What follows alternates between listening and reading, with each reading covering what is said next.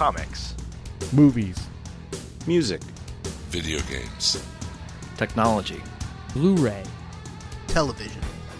This is the HHW LOD Podcast Network.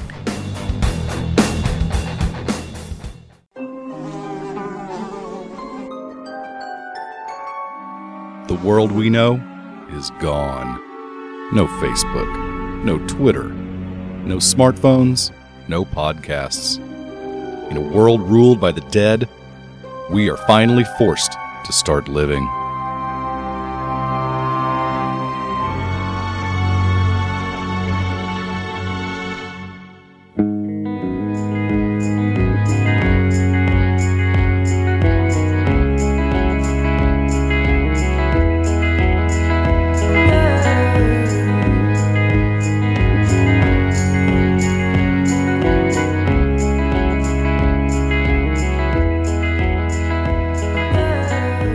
Hey everybody, it's the Walking Dead TV podcast, episode 54, 18 Miles Out. We are strangely shorthanded again this evening. This is John. I have with me Jim and Mr. Jordan from Jersey. Hello, fellas. The Jays are holding down the fort tonight. I was going to say, you have to have the letter J as an initial to be on tonight. It's been done before. It'll be done again. Brad left on a little business trip. Russ is either saving children from a fire or reprogramming the internet. You can never tell. Or both. Yes, that would be a feat. Saving infants from fire while reprogramming the internet. He's got two hands. That's true. It's the least that he can do, I would think. Anyway, I think what we're going to do is we have a lot of stuff. We have a lot of emails. A lot of people were chiming in about this episode. Because it was awesome. Yeah, it was awesome. It was back to form for the most part. I think everybody would agree that it was a little bit more of what we like to see, which is cool. And because of that, we have a lot of stuff that we want to cover. So I think for tonight, being that we're a little shorthanded, we're going to push some of the stuff. You know, maybe we'll do iTunes reviews next time and voicemails next time. And we're going to stick to a couple of emails and we'll do the Buster ratings and stuff like that like we usually do. But before that, once again, our show is sponsored by DCBService.com. Go to Discount Comic Book Service for all your comic book needs. Not just the comics themselves. You can get the trade paperbacks. You can get magazines. You can get toys. You can get comic-related apparel like hoodies and T-shirts and all sorts of cool things.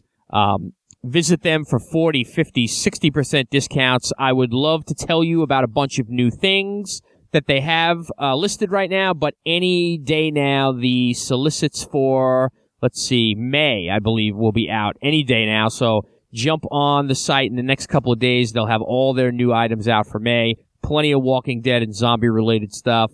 The Walking Dead Weekly, the monthly regular Walking Dead issues, the trade paperbacks, the hardcovers, the Omnibuy, all that great Walking Dead stuff. Add the code WD8 if you've never ordered from DCB Service or if you haven't ordered in the last year.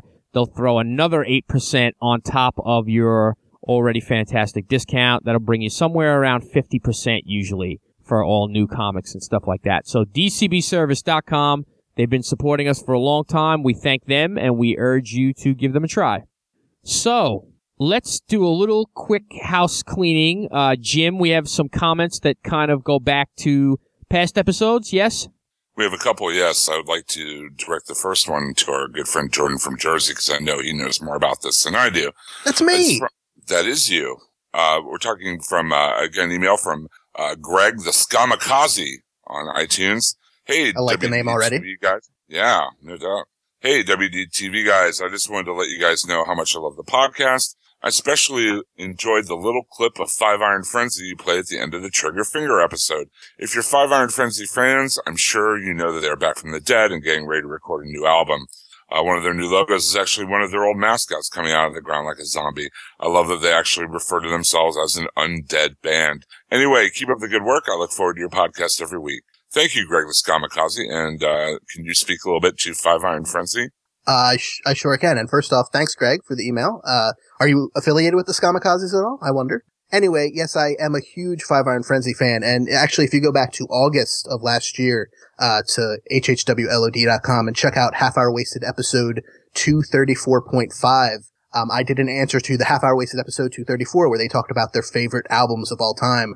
And so I did an episode all myself with my favorite albums of all time. And my number one was actually the final album from Five Iron Frenzy, or the final album up until now, called The End Is Here, which is a great album. So if you want to hear more about that band, if you enjoy the song Kamikaze from their album Cheeses, yeah, check that out. But yeah, as Greg mentions, they just recently started a Kickstarter campaign where they decided, hey, it's been 8 years since we've been a band and we want to come back. We want to raise $30,000. And I'll have you know, they raised that $30,000 in less than an hour.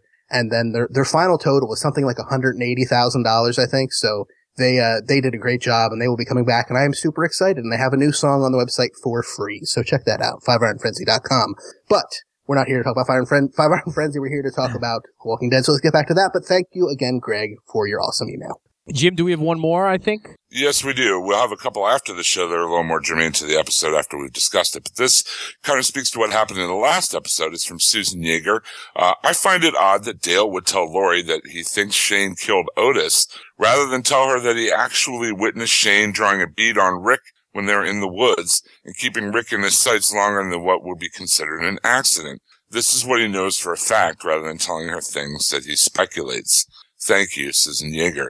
That's a really good point. I mean, he knows for a fact that Shane, had Rick in his sights, but he does not know for a fact that Shane killed Otis. I mean, Shane's all but admitted it to him, but I mean, as far as like what he's actually witnessed himself, she makes an excellent point, I think. Yeah. Well, on that same track, Lori also was telling Rick all these things that she thinks might happen or speculates to, and leaves out the fact that Shane really did assault her in the CDC.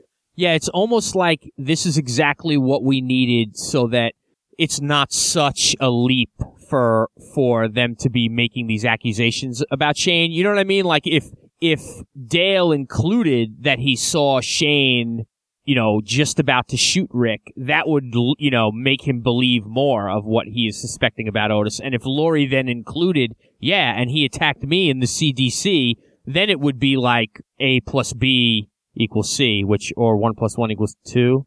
A plus B doesn't really equal C. I don't know. Then it would make much more sense, the whole scenario. So rather than us saying, wow, how did Dale figure all this crap out? That would spell it out much more clearly, I think. Yeah, and again, it's the difference between what he thinks he knows and what he really knows that he knows. You know what I mean?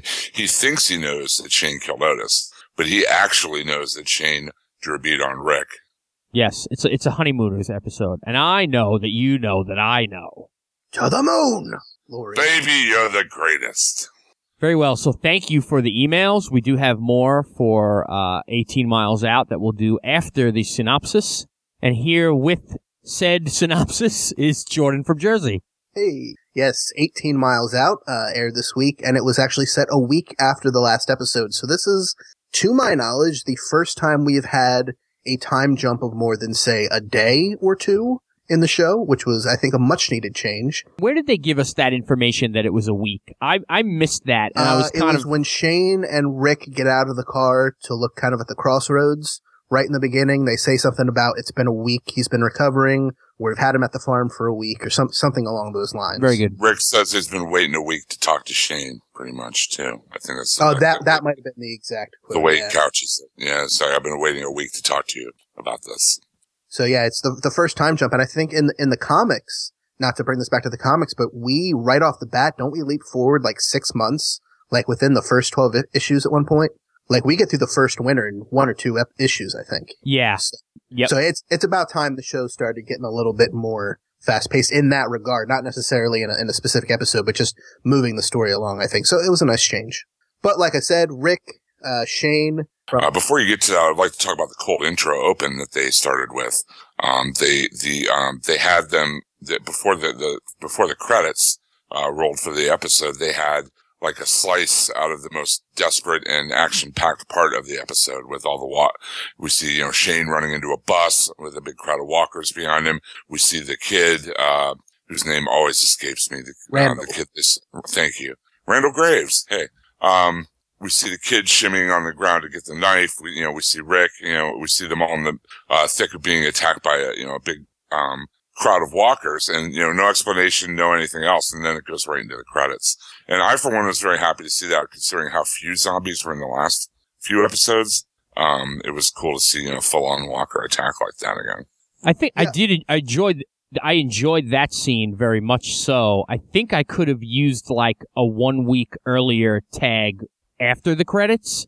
The editing just seemed a little bit choppy. Like, I guess you could figure it out for yourself, and it's no big deal. But I was confused for a minute there by the sort of abruptness of the whole thing, and then it goes back to them on the road.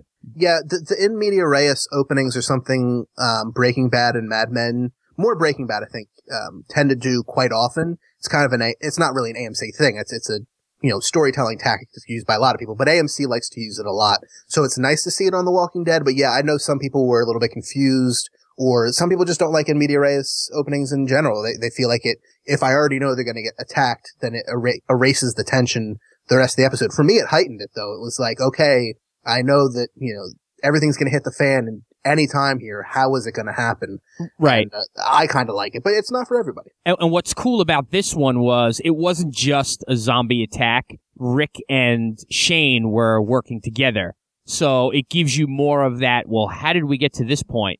Because these guys have been basically hating each other lately. How did we get to the point where they were working together or were alone somewhere? You know what I mean? So it brought a little more suspense or mystery, if you will, into the whole thing. Right. But so after we have all those opening things before the credits, I don't think there's any dialogue in that sequence at all, except for maybe some brief yelling. But then we go to after the credits, and this is where Rick and Shane are in the car, and Randall is there as well. Their beautiful Hyundai Santa Fe. Was it Santa Fe? I never saw the name of it. Hyundai Santa Fe, my friend. Brought to you by Hyundai. I get my check from them every week, so I have to make sure I mention that. No, we understand. Got to make a living, sir.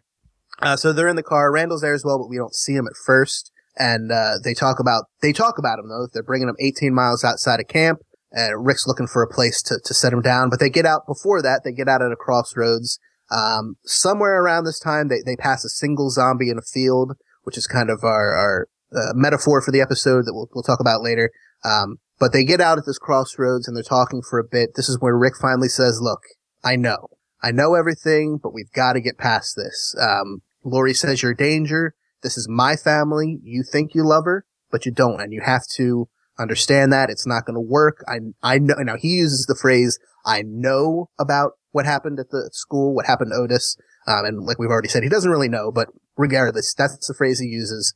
And Shane admits to it, says he sacrificed Otis to save Carl, and that he doesn't think Rick could have made the same decision. He thinks Rick would have been too weak. But Rick says he would do anything to save his wife, his son, and their yet to be born, gender indeterminate child as of now.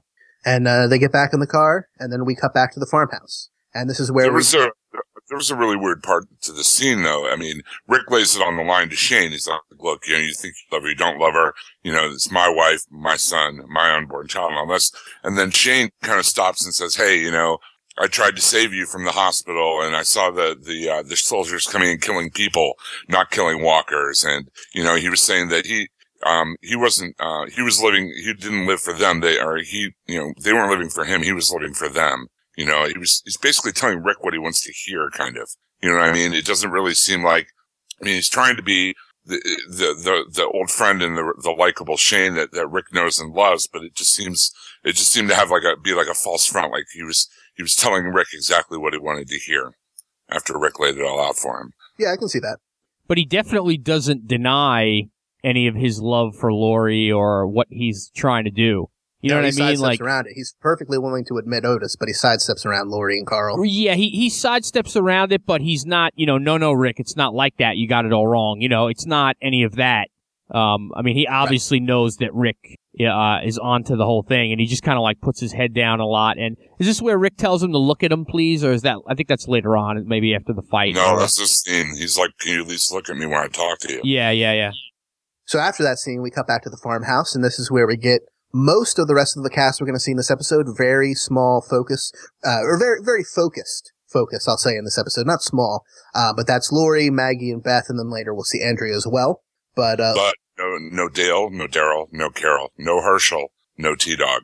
Yeah, this kind of, I was going to bring this up later, but since you mentioned it, it felt to me very much like Lost in, not in many ways, because Lost is a very different show, but Lost could do a very good job of taking this week. We're just going to focus on these 6 people. There's 40 or whatever survivors on the island. We don't need to touch on every single story this week. And I think that's a problem Walking Dead has had in the past, where they just, we need to have our scene with Daryl. We need to have T-Dog in the background. We need to have a 30-second to 2-minute scene with Dale. And it just feels disjointed in many ways. And by narrowing the focus, and just this week, we're talking about these 3 guys over here and these 4 people over here, they were able to tell a much more dramatic and effective story. You know, it's funny that you say that, and I totally agree. And it's kind of ironic that on the show where no one is safe, it became pretty apparent that the cast is too big. You know what I mean? Yeah, in many ways, yeah. If a few people got killed off and we were left with this number, I think the show would work a lot better. I agree with both what you're saying, Jordan. I mean, sometimes it can be very unwieldy with the big cast to give everyone their moment in the sun. And John, it's absolutely right. It makes it painfully aware to me that the cast is too big and needs to thinned out. And here comes the end of the season, you know.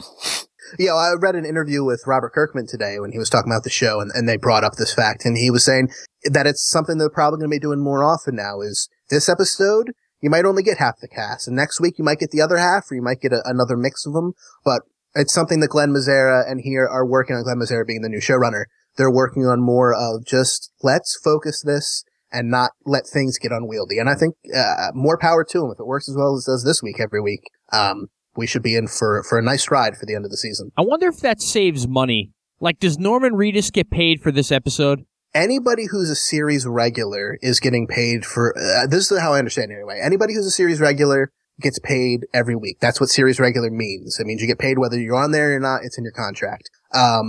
Guest starring, usually you're only paid for what episodes you're on, but it's in your contract how many episodes you're going to be in.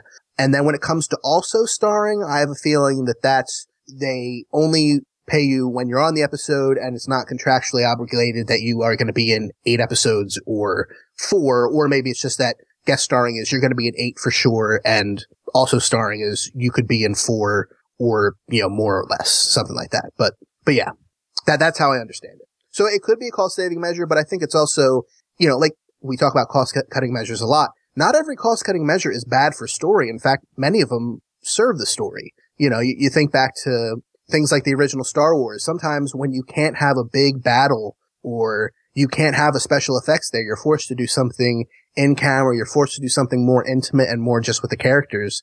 And that can make the difference between Star Wars and Empire Strikes Back and, Phantom Menace and Attack of the Clones. Not to get too geeky with it, but you know what I mean? Yes. Yep.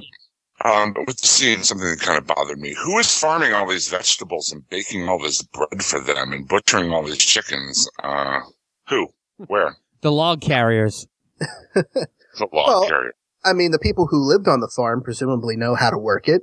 And I'm assuming the other folks who we didn't see this episode are chipping in some way, at least in the preparation. It did occur to me during this scene, and more in the scene with Andrea that's coming up, that Lori is cutting vegetables a lot in the show. She's true. She does a lot of work in the kitchen, which was kind of funny when you hear the conversations that are coming up. Yeah.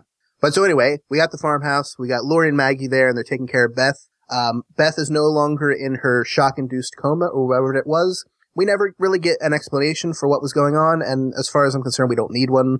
I think it's not good to just probably put that behind us. But anyway, she's awake, and Maggie and Lori talk about Glenn. Maggie wants to know, did you hear anything? He's blaming me, and Lori tells her, you're gonna have to make Glenn man up. We then cut back to Rick and Shane on their trip, and they're still looking for a place. Rick wants to find, a good place to leave Randall. He doesn't want to just leave him for dead. He wants to give him a chance. And he also talks about the upcoming winter, which made me cheer inside, because that's going to be a nice change of pace for the show. And how they also need to conserve ammo, and they need to start stockpiling food so that Lori can cut it. And out of the comic, too, which always makes you cheer a little bit inside as well. Yeah, exactly. Agreed. And this is where Shane's just kind of listening and barely, and looking out the window where he sees that one zombie by itself running through, or not running, but kind of ambling through a field. Well, there's the whole thing where Rick's like, we have to do this, and the winter's coming. If we have a winter like we had last year, it'll probably slow him down because we had all that. And he tells a story about the birthday cake and his friend being snowed in, and, you know, he talks about how they have to, you know, they stock up for the winter, and Shane just looks out the window and is like, sounds nice. It's almost You know, like I couldn't tell if he was being sarcastic or he was, you know, agreeing or both. And it almost feels like Rick's trying to gauge, like, if there's any way that these two can get things back to normal and just have, like, regular conversations and move on. You know what I mean? Like, it seemed like very casual conversation after what just went down. It seemed almost like Rick was being kind of naive about the fact, like, almost he thought it was over. Like, oh, glad we got that out. Glad that's done. Yeah. So they finally get a little bit further than 18 miles. It was like 18.6 or something like that, when they come across a public works building, and Rick decides this looks like a good spot. So they go up to the fence, and there's a zombie right up there. There's also some like completely burned bodies. Like, I don't even know if they were zombies or just dead people, but no, You forgot the really cool scene at the fence. These are bodies that have been completely Uncle Owen and Aunt Rude. The bodies at the fence as well. Which ones were those? No, I mean the scene at the fence where Rick is like, no, we have to learn how to conserve our ammo and use our knives more. Oh yeah, I'm not skipping that. Oh, I'm sorry, because I thought he found the burned bodies after that. I couldn't remember exactly where they saw the burned bodies, but yeah, Jim's right. They get to the fence, and at first they see one zombie and a security guard or police officer out a uniform of some type, and so Rick cuts his thumb, wipes the blood on the fence to see if that'll lure the zombie in, and it very certainly does. The zombie starts licking at the fence, and Rick stabs right through the links of the fence into his head with a knife, and then another zombie in the same type of uniform comes out, and Shane follows suit. Right out of the comic again. We always have to throw that in. The cutting yourself and using the blood as bait. Yeah.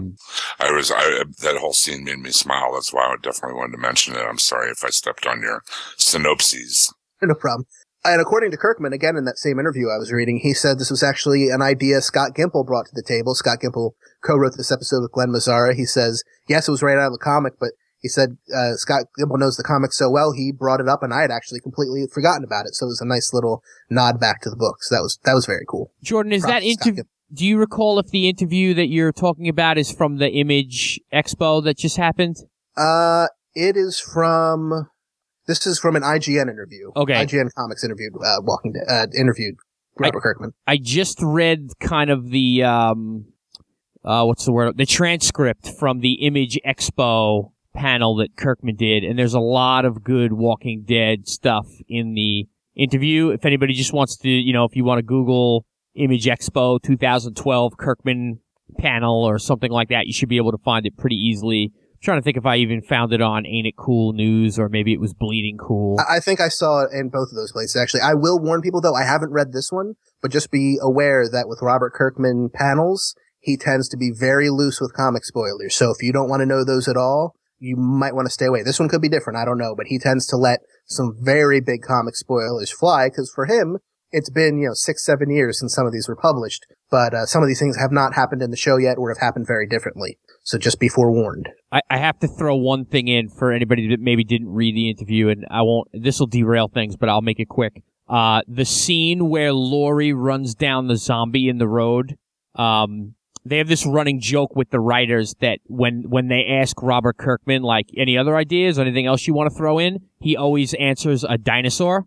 Just, as a big joke, and there's a lot of dinosaurs in his comics too, and he does Super Dinosaur, and he loves dinosaurs. Anyway, Who doesn't love dinosaurs? Exactly. The team CGI'd a dinosaur in on the road instead of the zombie and sent them the clip on his phone. So Laurie actually runs over a velociraptor on the road. That better be on the DVD. He said he's gonna work on getting it on YouTube or whatever, and to keep an eye out for it. So that's absolutely awesome. Yeah. So they take down those two cop or two security guard zombies, and somewhere along the way, I guess, Jim, you're saying it's afterwards, this is where they see the zombie bodies on the ground that have just been completely burned to a crisp. They also find those other two corpses. I wanted to ask you guys about this. I think it's right about the same point in the story, that they look and they can't find any bites on them. I think those are the two security guards. Yeah. Okay. but they look and they can't find any bites. They can only find scratches. I was wondering, is that something new? Because I don't remember that from book or show. Well, it hasn't been made clear what the deal is with infection.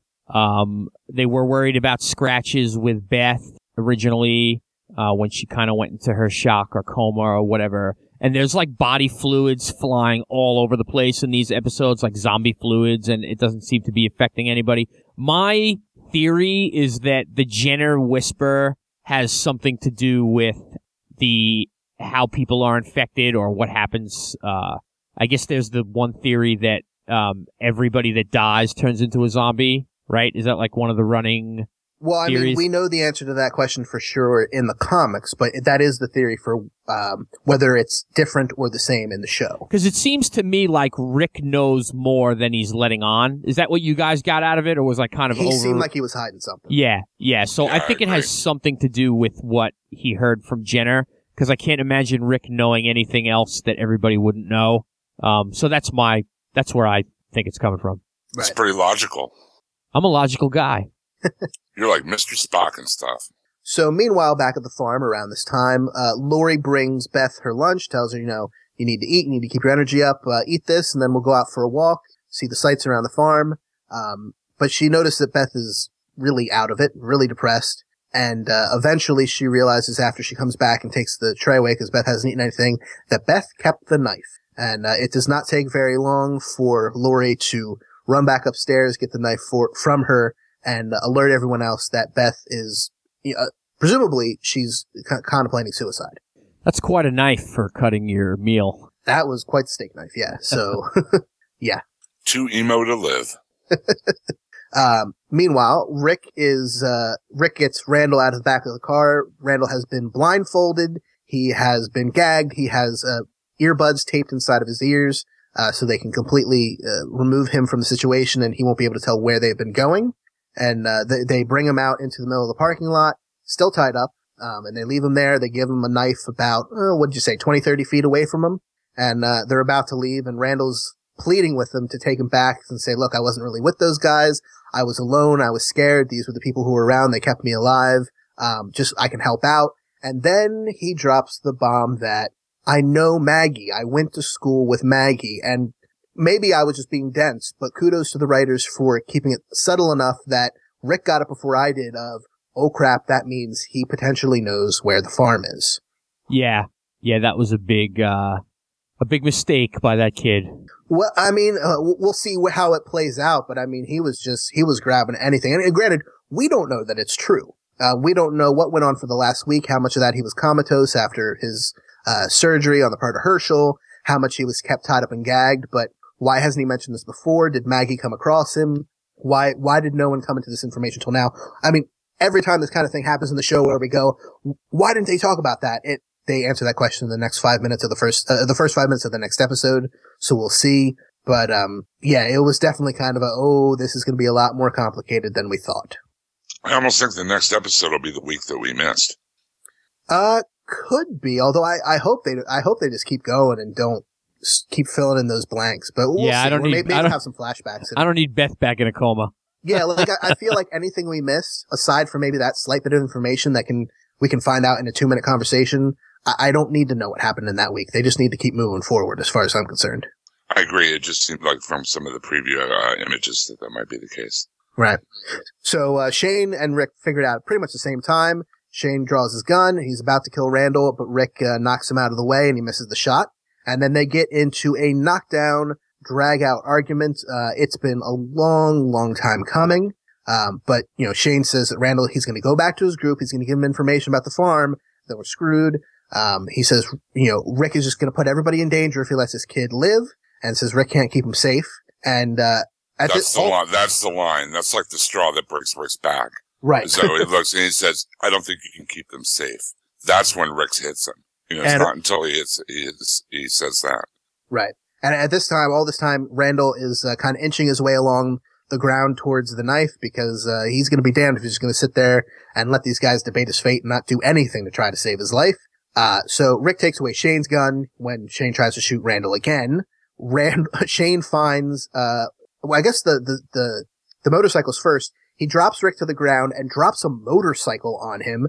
Rick gets out and is in a different spot. Shane grabs a pipe wrench, and throws it at Rick and breaks a window. And when the window breaks, I wasn't really clear if this woke the zombies up inside or just gave them a way out. And all of a sudden, we've got a swarm of walkers coming out the window. Now, there was a really cool shot, right after Shane throws the wrench at Rick and it destroys the window.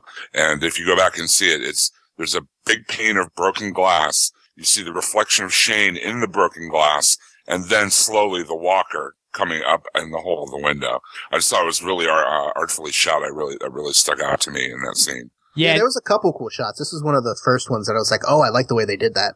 What's cool, what was cool about it to me was, Shane is like a bloody mess, and he's got this weird look on his face. I'm actually looking at the frame right now, and he looks like a zombie in the reflection. And it kind of, like, I might be reading too much into this stuff and whatever, but it goes back to that, like, who's the monster here?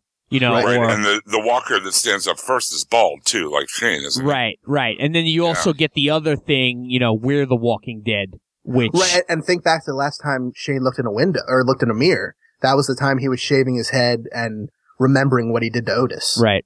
So, I mean, him reflecting on himself, pun very much intended, is something he does not like doing. Anyway, back at the farm, Lori tells Maggie what happened, and so Maggie is trying to talk Beth out of committing suicide, and meanwhile Lori and Andrea are downstairs arguing. Andrea, of course, says that it's Beth's decision, just like it should have been her decision when Dale took the gun away from her. If Beth wants to live, she's got to make that decision herself. Lori disagrees. They start criticizing each other. Lori says that Andrea is lazy and selfish, and Andrea makes this was the second time that there was a comment where the character got it just slightly before I did, and I was very happy with the subtlety, but she says, your husband came back from the dead. Your son gets shot and comes back from the dead. You get to have you get to have a baby. You get to have your son alive. You get to have your husband and a boyfriend. And it took me that second to realize. Oh, no, you didn't. Yeah, that was a bridge too far. And, meanwhile, Maggie and Beth Maggie and Beth are screaming at each other upstairs. And, Beth is saying, we should do it together. This isn't worth doing. We should kill each other together tonight.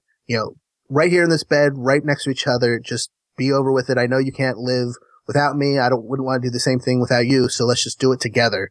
And, everything's kind of falling apart over there. The idea of a suicide pact, again, is something that's from the comic. What's interesting is when it happens in the comic, it's two completely different people in a completely different setting with totally different circumstances. So, but it kind of tells you that scene isn't coming, because I don't think you do two suicide pacts.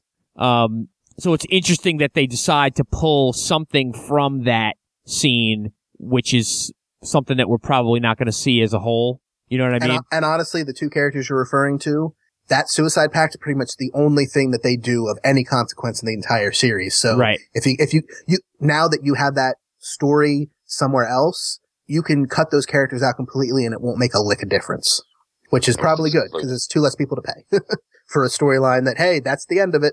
You don't come back from that. Yeah, that was exactly the point I was going to make, is they're really borrowing a theme rather than borrowing the actual character per se. Also, the scene with Lori and Andrea, I wanted to point out real quick, when she says that, when she, lists all those things that Lori has, it just seems like she's getting more and more jealous. And then finally, when she says boyfriend, the jealousy comes to her head. It's kind of cool that Andrea is like the voice of the viewers right now. Like how many people have been screaming all of this stuff about Lori since the beginning of the show, all the Lori hate that we've given out. It's like Andrea gets it. Both of them kind of got to voice viewers' criticism of the other character, You're being lazy, you're trying to do the men's work, you're just being this, that, or the other thing. Both of them got to do that, and they got to put those things right out on the table and, air their grievances. Festivus. Yes, I couldn't think of the word, but I was going to say it's just like, insert word here, insert Festivus. So somewhere after this argument, Andrea goes upstairs and she offers to take Maggie's place and watch Beth. And so Maggie goes to lay down for a while, and Andrea says, look, I'm not going to talk you out of this. Is this what you want? She opens the door and she leaves Beth alone. We don't really know why, but it's so Beth can make her own decision. And Andrea just leaves her. Yeah, I was kind of not down with that at all. I mean, I understood a line of reasoning, but like when someone is in a suicidal state, leaving them, the ability to hurt themselves like that just didn't sit right with me. It just seemed a little mental. Oh, I mean, philosophically, I don't agree with it either, but I think in terms of would the character do that, I think she certainly would, especially given her reasoning. Her reasoning is, okay, so she decides to hurt herself. That's what she was going to do. She's going to find a way. And just like her in her own situation, if that's the decision she wants to make, that is her decision and only hers to make. So from a character perspective, I thought it worked just fine. I enjoyed the female half of the show, I guess we'll call it, because we have all men in the one side and all women on the other side. Up to this point, I was pretty good with it. I don't want to skip ahead, but I think when they then later throw the Maggie against Andrea in, it was a little too much. It went from like Lori, Maggie, Beth, Lori, Andrea, Lori. What am I forgetting? Lori, Andrea. No, I don't know. I'm confused. It jumped around a lot. It seemed like there were too many different angles and people involved. I don't know how you guys felt about it. I mean, I'm not going to hate on this episode. I liked it a lot, but the way that the women kind of spiraled out of control, maybe that was the idea, but I thought it was a little choppy. Yeah, it didn't bother me, but I could see why you would say that. So we then cut back to the public works station where Rick and Shane are fighting, or they're fighting the walkers this time, and Rick uses all of his ammunition in this awesome little bit where, let's see, he's trying to get away. One zombie comes up to him. He shoots that zombie. It falls on top of him. So now he's kind of weighed down with his dead weight. Then a second zombie's right behind him. And he can't, at that point, he doesn't take that one down. Then a third zombie falls right down on top of them. So he's got 3 zombies on top, 2 quote unquote alive, 1 dead. He can't get a beat on him. They keep knocking the gun away, and he's trying to keep him away from scratching or biting him. So he puts the gun in the second zombie's mouth and blows the third zombie's head off through the mouth of the second zombie. It was a very Indiana Jones moment, and it was very, very cool gag. And even when they cut around and you could see the barrel of the gun through the second zombie's head, through his skull. Yeah. That was a really cool gag. And really good zombies, too. These weren't the cheap, just gray, face-painted zombies. There was some really good work in this episode. Yeah. Oh, I agree. And that is our zombie kill of the week. So when I was watching this, all I could think of was the old Looney Tunes cartoon. Dogpile on the rabbit, dogpile on the rabbit. So Rick is the rabbit, is what you're saying? In this instance, yes. So while this is all going on, Shane has completely abandoned Rick. He runs to a school bus. He's got, 15, 20 zombies chasing him. He barricades them inside, and they're trying to push through the accordion door. So he's pretty much using all of the strength just to keep the door shut. Meanwhile, Randall, just in time, cuts his feet free. He breaks, his hands are still tied, but he breaks the arm of the zombie that kind of lunged for him and missed. This gives him enough time to kind of unbind himself, unbind his legs, and he also puts a knife through the skull of that particular zombie. Rick catches up with him. A few more times than he really needed to. It made me think that Randall might have some anger issues. Yeah, I mean, later down the road, because he not only stabs her in the head, he stabs her in the head like a half dozen times in a row with increasing ferocity. Yeah, it reminded me a little bit of when Carol put that pickaxe through Ed's head a few times. But I mean, there's 2 ways you go at. 1, this guy is imbalanced, and like you said, he's got anger issues. 2, he's just been sensory deprived and tied up in the back of a van for an hour or whatever. And then he's been left pretty much to die by these 2 guys who've been holding him hostage for a week after he was, grievously injured. I would be pretty upset at that point too. And if I'm going to take it out on something, a zombie seems like the place to do it. You know what I mean? So I could see it going either way. And I like that there's, a lot of ambiguity even at the end of this episode for, is this guy a good guy or a bad guy? Is he going to be an addition to the team or is he a danger? Where was I? So Rick catches up with Randall and he kind of grabs him, pulls him around the walkers, and they're going to run back to, they kind of stop for a second and Randall's saying, we just got to leave him. We got to go. And Rick grabs him and they go to the SUV. And, but Rick has a change of heart. He sees Shane kind of like the same way he would have viewed Otis. He doesn't want to make that same decision. He wants to show Shane he's the bigger man. Meanwhile, Shane's seeing him running away and thinking he's left for dead. He's trying to stab the zombies. He eventually loses his knife. Things are not looking good when the SUV comes around the corner. Rick's leaning out the window shooting zombies and says, go run to the emergency exit door. Shane does. He jumps into the window of the SUV and they make a quick getaway. And we should mention that cutting in and out of these scenes is Shane fighting off the zombies in the bus, and he's using the Rick technique. He's cut his hand open. He wipes the blood near the door. So when the zombies are kind of distracted trying to lick the door, he's stabbing them in the head. Plus, we get this whole dramatic tension. I mean, Shane, he sees Rick and Randall through the window, like getting away, running away. And he thinks that Rick is left in there to die. And he just, Bernthal just has that look of just like desperation, seeing that Rick has left him here. And then he goes from kind of desperation to kind of resigned, like, okay, I understand why. It was just like this really cool, subtle acting moment I noticed. And then there was also a moment with Rick where, him and Randall and Randall, like you said, Jordan, is like, just leave him, let's just get away. And there's this pause, and there's a close-up of Andrew Lincoln where he is considering leaving Shane there. There's just this moment, this crisis of conscience, just in his face, and then you realize that he won't leave Shane there. He has to go back and get him. And I think the thing that he specifically sees that changes his mind as they're leaving is they run past those two security guard or cop, we don't really know, zombies that they'd stabbed through the head in the beginning of the episode. And they had drug him around to a different area, and he's just got these two doubly dead, zombie bodies in cop uniforms laying side by side. And there's not really a lot of question that symbolizes him and Shane, at least to the character. And, it helps change his mind of, I kind of saw it as hey, it's the two of us, kind of the thing from Planet Terror, two of us against the world till the end. And even though they've just had this huge bloody fight with motorcycles, guns, and pipe wrenches, in many ways, the fraternity of the police force, this is something he can't just leave his brother for dead. They should be going out like these two zombies, side by side until the bitter end. That's good. I didn't think of the two cop metaphor. So anyway, back at the farm, Beth is inside her room and Maggie comes up and finds her locked inside the bathroom and she hears glass breaking, so she starts screaming. Laurie manages to pry the bathroom door open with, I think that was a fire poker from right next to the fireplace. Yep. And in kind of a shit moment for me, when they get the door open, Beth turns around and she has definitely slit her wrists and the blood is pouring out and she says she is sorry. Yeah, I guess she cracked the mirror. Is that what we see when they go in there? That the mirror behind her shattered? Yeah. The mirror, or was it a mirror or was it the window? I think it was a mirror, but it's a mirror. Yeah, I'm looking at it right now. It's the bathroom mirror. So Andrea comes back to check on Beth, and Maggie is understandably furious. And Andrew's like, "Look, I was right. She couldn't do it. She now knows that she wants to live, and she's going to be fine." And Maggie says, "You're crazy, and don't ever come back to this house." And surprisingly, at this point, Laurie actually steps up, and after Andrea leaves, so Andrea does not hear this, says, "Look, I don't agree with her methods. I think what she did was a really stupid thing, but she may be right in the long run, and maybe Beth will be okay now."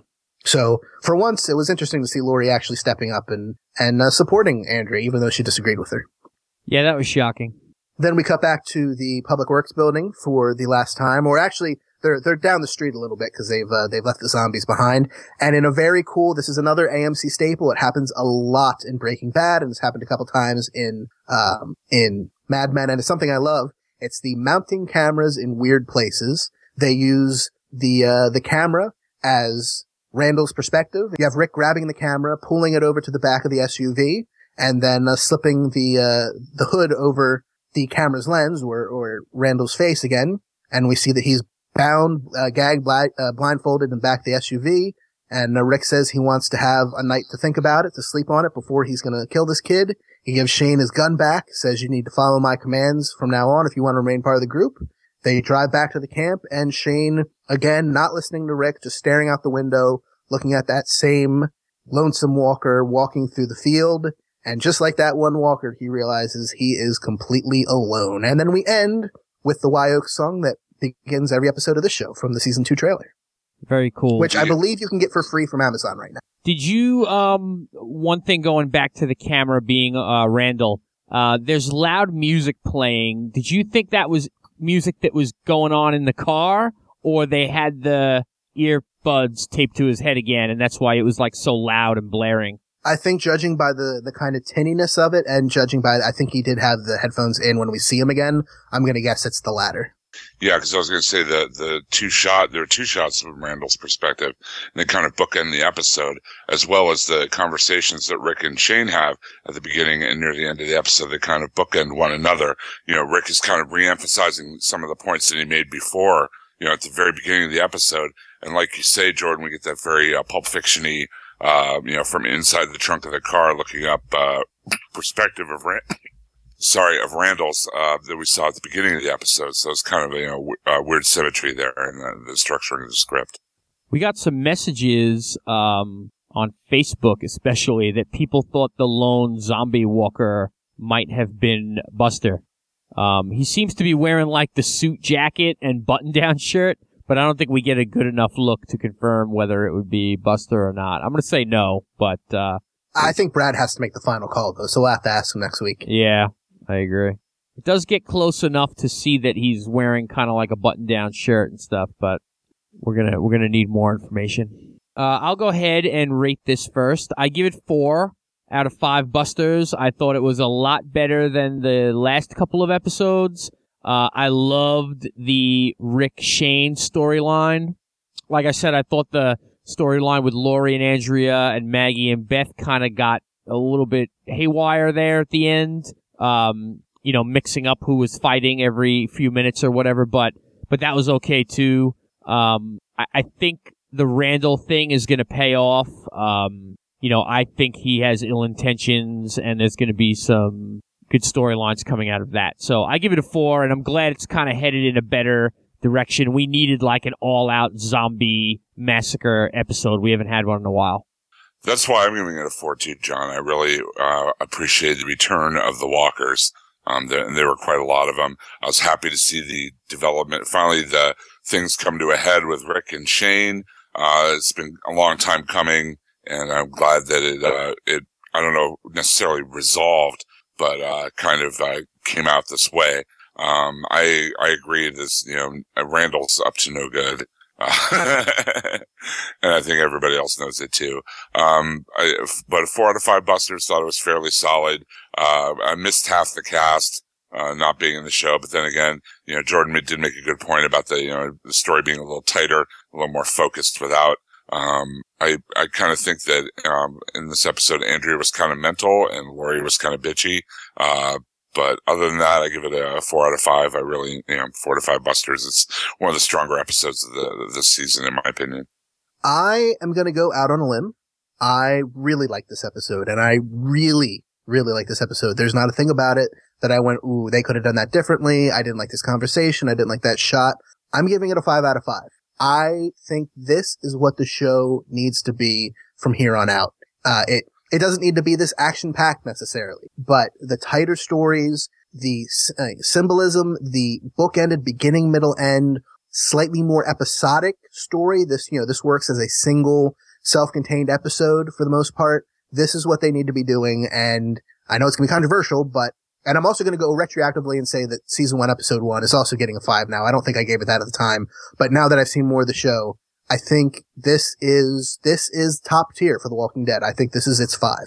Well, hopefully it's like you said. Hopefully, either having a smaller cast or kind of rotating who the stories are focusing on and leaving the other people out. Hopefully that'll help keep it tighter. Like you said, if it is a cost-cutting thing, that doesn't have to be bad. I don't think it is anyway, but it might be a good alternative to killing characters off if that's not the plan. Or just trying to shoehorn people in for a few scenes every episode. They talk about Herschel. We don't see him. We never needed to see Herschel. They talk about Glenn. They talk about Dale. We did not need to see those characters this episode. And I think it was a very good decision not to just shoehorn them in because you have them. Keep it tight. Keep it focused. Jim, can you read Brad's rating? And then I believe Aaron, our friend from Out Now, also sent in some Thoughts? Well, our friend and co-host Brad is in Chicago this weekend, actually hanging out with the Blues Brothers at Wrigley Field. So he joins us via the electronic mail with the following missive. I'll keep it short and sweet. If the Walking Dead TV show was an old friend of mine and I ran into them on the street, I'd say, "Hey, WD, where you been, man? It feels like I haven't seen you since season 1. Next time you feel like you need to go find yourself, don't stay away so long. I was wondering if I'd ever see you again." This is the show I fell in love with back in 2010. I'm glad the creators of the show seem to have remembered what made the show awesome in the first place: tension and zombies. Yes, both have been present in recent episodes, but not nearly enough. This episode had them in spades. This episode felt like coming home. A couple of specific thoughts. The scene with Rick telling Shane how things were going to be from that point on. Both of those scenes actually, but especially the first one, felt like it could have come directly from the comic. This is the Rick I love. And secondly, Shane identifying with the lone zombie in the field was really well played. How many of us haven't felt the way Shane feels now, alone and by himself? Welcome back, Walking Dead, 4 Busters. That's what our good friend Brad has to say about it. Very cool. And he didn't mention the lone zombie at the end being Buster, so it is not officially then. It's official. Until he declares it such, it is not. And our good friend Aaron Newirth from the Out Now podcast and whysoblue.com wrote a few notes for us as well. A few summarized thoughts. 3.5 Busters from me on this one. I like the idea of this being a self-contained episode. New viewers could literally walk in this episode and be pretty fine with it. It has a beginning, middle, and an end to the story presented. However, I did not find that we really got anywhere by the time it ended. Yes, Rick and Shane had a big fight, but came to an understanding of sorts for now, and everyone's favorite character, Beth, is alive. And I would rather not see some kind of thread where the season is going, given there's not much left to it. Wow, that's interesting. It's kind of a dissenting opinion. Yeah, we'll get to some... Well, I guess this is a good enough time as any. Just some quick Buster comments on Twitter. The problems that people had, you did get a couple like Caesar that said best Walking Dead episode yet, 5 out of 5, so he agrees with Jordan, definitely. A 3.9 from Robert. He says, going in the right direction. Still need to get there, though. Finally seeing the divergent path. 4.5 from Liz. Brad ZB did not like it. Brad gave it 2 Busters.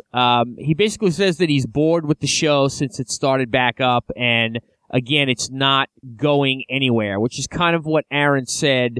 You know, I guess you could look at it that way. But for me, you know, having a good hour of TV is more important to me than it actually moving the story. You know, I don't need it to be a week later with other things going on if the hour that I watched was just good. Well, I mean, beyond that, this is not, and this could also be controversial, this is not a story-driven show. You know, I made allusions to Lost before. This is not Lost. There is no, we need to get to the bottom of X mystery. There's no, we need to get off this island. There's no, we need to get to point A, point B, point C. This is, we need to not die. Right. Either at our own hands or by the zombies. It's not going there. Where does it need to go? I mean, I know we want them to get to certain points from the comic, but whether they do or don't, that's not the goal, quote unquote, of the show or of the characters. The goal is just don't die.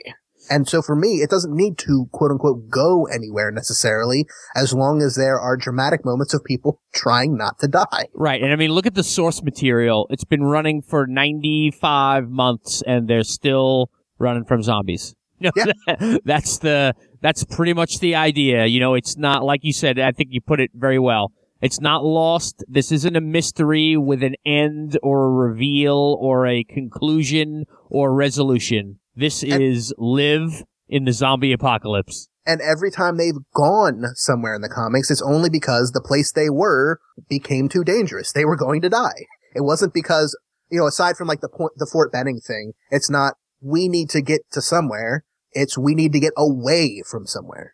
So, Jim, you have some Facebook comments for this episode? Absolutely do. As usual, our Facebook group, Walking Dead TV Podcast, is very active and very vocal, and they have their Buster ratings that they'd like to put out. Ken Mills gave it 4.5 Busters. Newt Knight gives it 4.75. Belinda Clark-Ake gave it a 3. It was solid, but not a panty wetter.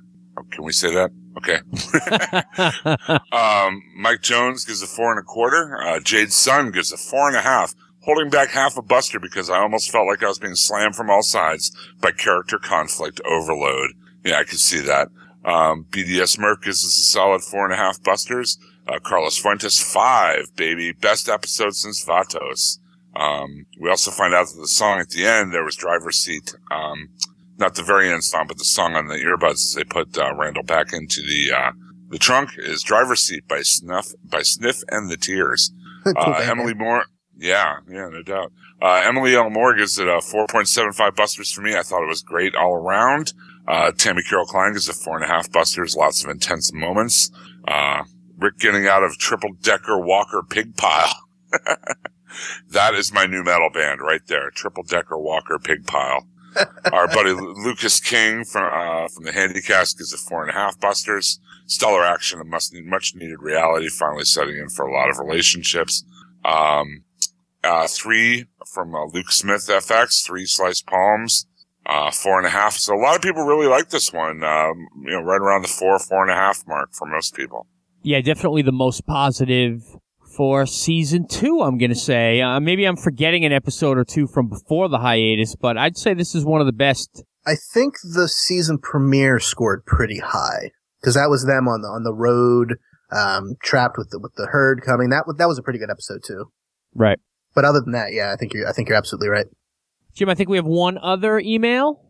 We do. It's a little too long to read in its entirety, but it's from Michelle Peoples, listener of the show. She is giving 18 Miles Out a 4, and she kind of agrees with listener Jade Sun that she felt like she was being assaulted on all sides with some of the choices made by some of the characters. You had Rick versus Shane. You had which she liked, but it's the raw emotion that seemed to bother her.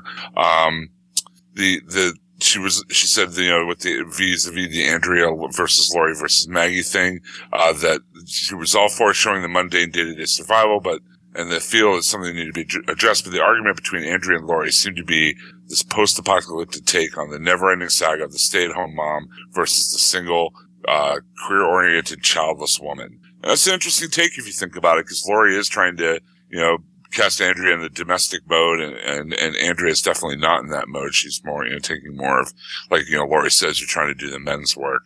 She thought that the argument between Maggie and her sister rang pretty true to her, especially hearing the argument and wondering if you should intervene. And that she, also rang true to her that Andrea pointed out that, the suicidal sister's attempt failed because that she actually really did want to live. And she also missed the presence of Carl and Carol and Dale and Daryl and Glenn and T-Dog. I want to say, guys. I think I only missed Carl. I was okay with everybody else taking one off. I mean, T-Dog, I didn't even know he wasn't there. I mean, to be honest. Our ancillary thing after T-Dog in parentheses says, for the love of God, please give this man a storyline already. Yeah, and I didn't mean that as a slight on T-Dog or Irony Singleton or anything. They're just not, he hasn't had anything to do yet. That was brought up in the interview that I was talking about from Image Expo, that he said that T-Dog is definitely not Tyrese, who is a character that people who read the comics know, and he will have more to do soon. So there you have it. Where are we at? Jordan, you wanted to say something. Yeah. So there's 2 things that have come out recently, both regarding Glenn Mazzara, the current and new showrunner for the show. And I wanted to touch on both of them because I thought they were important. We already talked a little bit about him earlier in the recap, but one was they're talking about, and I think they both came from the same interview. They're talking about where exactly in the show did Darabont leave? Because a lot of people have been very curious about that. And since we've now passed that point, we weren't sure where it was, but we knew by the second half of the season we had passed it. They want to talk about that. They also want to talk about how does Glenn Mazzara run the show differently than Darabont, for better or for worse? And one of the things I believe it was Kirkman said was go back to the scene where Laurie comes clean to Rick about sleeping with Shane. Darabont did not want to do that. Darabont wanted to drag it out even further, and Glenn Mazzara is the kind of showrunner who wants to put these things on the table. He's the reason why in this episode we finally get Rick and Shane actually discussing the issues, actually discussing, I know this, I know you know this, we need to talk about it. It's the reason why Andrea and Laurie had their big discussion this week, why this is my problem with you, and vice versa. Actually getting these issues on the table, and that's something that Kirkman, and I agree with him, said he prefers. He prefers that Glenn Mazzara is taking this, let's not just keep dragging everything out. Let's get to the damn point already and have these characters say their piece. And that runs into, where did Darabont leave? For anybody who's curious, the last episode that Darabont not necessarily had everything to do with, but that he had anything to do with, was the episode, I believe it's called Secrets, but it's the episode before the mid-season finale. So the mid-season finale was the first episode that was completely Glenn Mazzara as showrunner. So if you're curious, and I think so far these 3 episodes, counting that one that we've had, the 2 episodes since we've been back and the first episode before, were of the stronger, not counting the season premiere, of season 2. So if you're curious about the differences between the 2 showrunners' styles, you can look now at the first half of season 1, that's Darabont, and second half plus the first episode, before we took the break, those are Glenn Mazzara, for anybody who's curious. And now people can make their arguments for what they like better, what they like worse, but it is nice that we finally have a for sure bit of information of this is where the split is, or was. Very good. So I guess that about wraps it up for 18 Miles Out. Jordan will take us home through all of our business, and then we will give you guys a chance to check out if you don't want to hear the preview for next episode. And then make sure to stick around for bloopers, because I think just like last week, there will be some this week. And I know people were a fan of last week's. Yes, very well done. Here. There were many fans of last week's bloopers. There was a lot of weird and funny stuff said last week, for sure. So until next week, you can leave us a voicemail at 516-468-7912. That's 516-468-7912. Or send us an email, comments at walkingdeadtv.com. Don't forget, you can also hear our shows on the YouTube channel, Walking Dead TV Podcast, where there's also Comic-Con videos, contests, and more. Check out hhwlod.com for all of our great shows like Half Hour Wasted, Legion of Dudes, the PKD Black Box, Out Now with Aaron and Abe, Media Minutes, and the brand new Tech Dudes. And you can also hear that episode of Half Hour Wasted we talked about earlier, where I talk about Five Iron Frenzy. You can check us out at forumforgeeks.com, as well as our Facebook groups for all the show, and follow us on Twitter at WDTV Podcast and at HHWLOD_network. So until there's no more room in hell and the dead walk the earth, remember, you don't love her. You think you do, but you don't. Have a good week, everybody. Good night. And next week on The Walking Dead, spoilers, at least minor ones, the episode is called Judge, Jury, Executioner. And the synopsis we have is, Rick sides with Shane, causing Dale to worry that the group is losing its humanity. Carl's actions have unintended consequences. I'm intrigued already. Oh, the humanity. Carl's actions have unintended consequences, eh? I wonder how Judge Judy's going to factor into this episode. Good night. Have a good one, everybody. Cut my life into pieces. This is my last resort. Suffocation, no breathing. Don't give a fish if I cut my arm bleeding. This is my last resort. Wait, say final album from 5 Iron Frenzy 5 times fast. Final album from 5 Iron Frenzy 5 times fast. Final album from 5 Iron Frenzy 5 times fast. Final album from 5 Iron Frenzy 5 times fast. Final album from Yeah, there we go. Yeah. I got 3 though. Bloopers. With 5 for fighting. Yeah. The Fantastic Four, 5 for fighting, and the Fabulous Furry Freak Brothers. Johnny Storm, what is it? Johnny Storm was denied a bank loan? The Human The Torch. Human Torch Yeah. was denied a bank loan. Okay, here we go. Sorry, I just realized I never plugged my laptop in, so I'm going to run across the room and grab my plug here before I run out of battery. Don't grab your plug too hard, Jordan. You'll go blind.